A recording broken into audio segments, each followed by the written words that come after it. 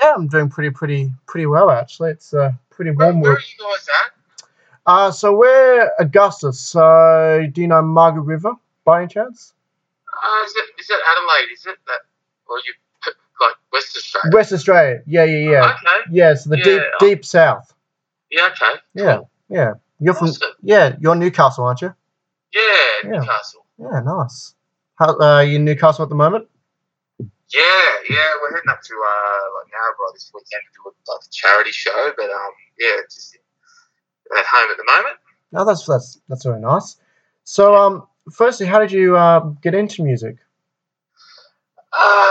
Mate, I've been a massive music fan all my life, so it's really been the only thing I've ever had interest in, to tell you the truth. So when I was a child and I got in trouble, I got grounded from my albums and stuff like that. They took my cassette player off me back in the day or something like that. My parents did. So um, yeah, I've just always loved music. It's just been the only thing I've ever really been passionate about.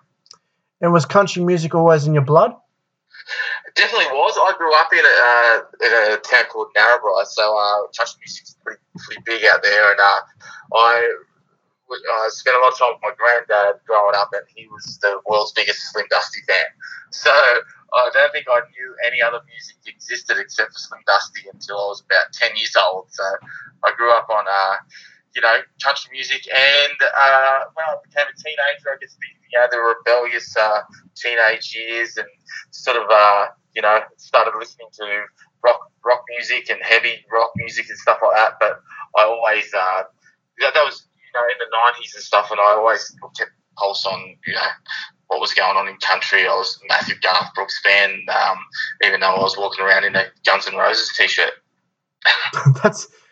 Wow, that is completely unexpected. So how the band all come together? So I've been playing music and touring, sort of all my life, and I played in a band for years, and we were based in Tamworth, and I just remember saying to the guys in that band, we were a rock band, but I was saying to those guys, when I turned 30, I wanted to start a country band. And I was a couple of years late on that, but I'd always had this plan to start a country band in my 30s. So yeah, that is quite interesting, because country music, I guess, is one of those. You actually hit your peak in country music in your 30s. I think so too, and it's one of those things where there's no real discrimination against age in country music either. Like whereas in the rock and pop world, you can sort of be chewed up and spat out by the time you're 30. So country's kind of cool for that. You can be a little bit older and still respected in a way. No, absolutely. So how did as you said, the band forming, where does your inspiration come from for music? Mate, I love all kinds of music, so I don't just listen to country music. Some of my favourite writers, like Billy Joel, Elton John. I absolutely love the Beatles. Bon Jovi, all that rock sort of stuff as well. And I just get inspiration from other artists, really. So yeah. Well, it's definitely something. When I was listening to your songs the other day that you sent me, I want to talk about the new album actually now, and I want to talk about a song that I don't think many people would have heard. Is Blue Jean Jacket. The sound to the songs I heard is very almost New American. What do you think about that?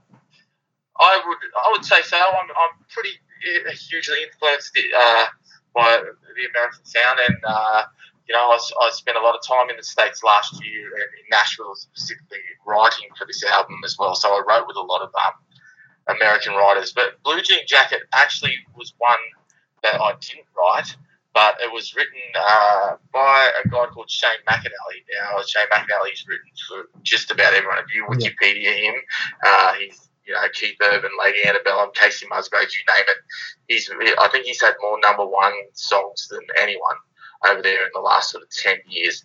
And we got sent to that one by a publishing company in Nashville, and soon as I heard it, I just kind of it hit me, and I related to it. I think it's got that sort of lost love, teenage love sort of vibe about it, the one that sort of got away type thing. So, yeah, that's one of my favourite songs on the album, actually. So what, as your songwriting process varies, what's it like working with other songwriters? It can be kind of daunting because, you're throwing out lines and stuff and that, and you think, is this a stupid line? But you just got to sort of, throw away all your inhibitions and just do it. I've got a nice little crew here in Australia and in Nashville that I've sort of worked up a relationship that I know outside of music as well. So that always helps when you're friends with someone. You don't feel so silly throwing out some weird line in a song when you're writing songs and stuff. So yeah, I've got a great crew here in Australia and over there as well that I write with all the time. So what do you think the difference is between an Australian songwriter and an American songwriter? Nothing really, I don't think. It's all the same. There's just so many of them in Nashville. Like every street corner, every place you go, you can jump in an Uber and you start talk to a guy and he's a songwriter. And next minute, you're taking numbers, and the next day you're in writing a song with him. So there's just so many people over there, and they're so good at it because I think the market is competitive over there. Everyone wants to outright the next guy. So, there's just probably, it's the sheer volume of writers over there compared to here. But we've got some amazing writers here in Australia. Nothing to be ashamed of here.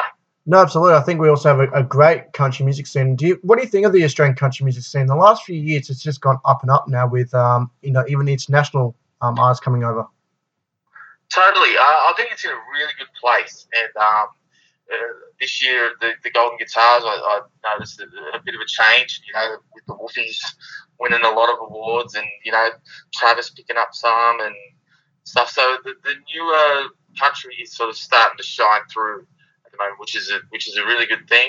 And, we've been lucky enough to play CMC Rocks and stuff like that with some of those international artists, and it's great that that country music is picking up here in Australia, and so many more people are coming out to tour and stuff like that. And commercial radio just is playing a lot of country music these days, so that can only be a good thing. Well, absolutely. I mean, most of last year, Morgan Evans was in the charts. Totally. And Morgan's a mate of mine from Newcastle, obviously. So we've hung out together and written songs together a lot, and it's just unbelievable to. I was looking at his Instagram this morning. He's hanging out with Blake Shelton and stuff like that at the CRS over there in Nashville. So it's crazy and good on him.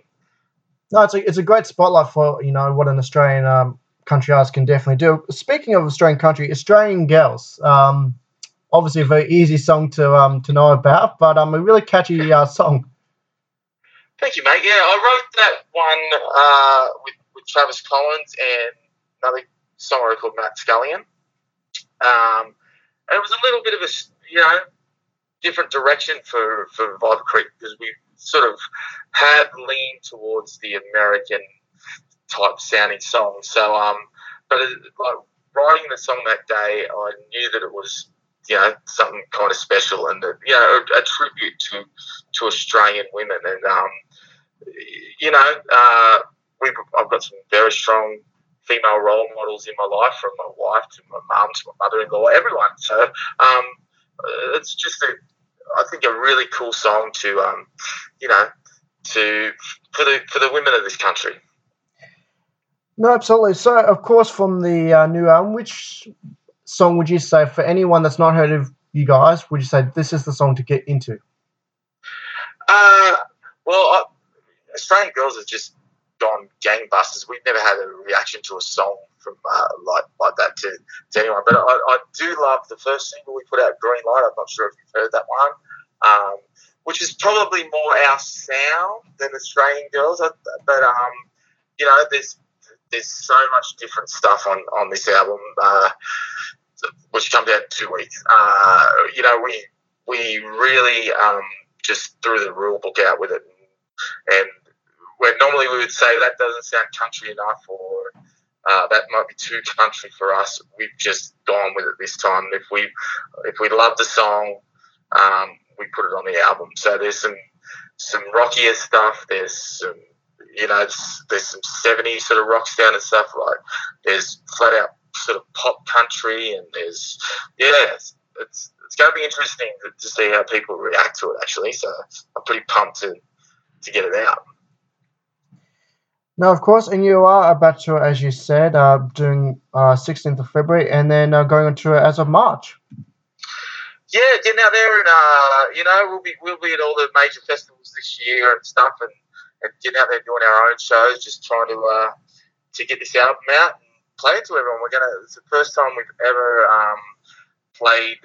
This is essentially our 4th album. 2 EPs, and this is our 3rd album, so I sort of counting that as a 4th album. But it's the first time we've ever played every song from an album. So our launch weekend, we're going to play the album from start to finish. So I'm pretty pumped and excited about it. Now, everyone should grab a copy. It comes out March the 1st on iTunes and all stores. Definitely. Yeah, and you can also, no, actually, it won't be in stores this time. It'll be digitally, but you can order a physical copy from our website. We've kept this one kind of independent. We were with Universal last time, but we've decided to go back to just running the show ourselves.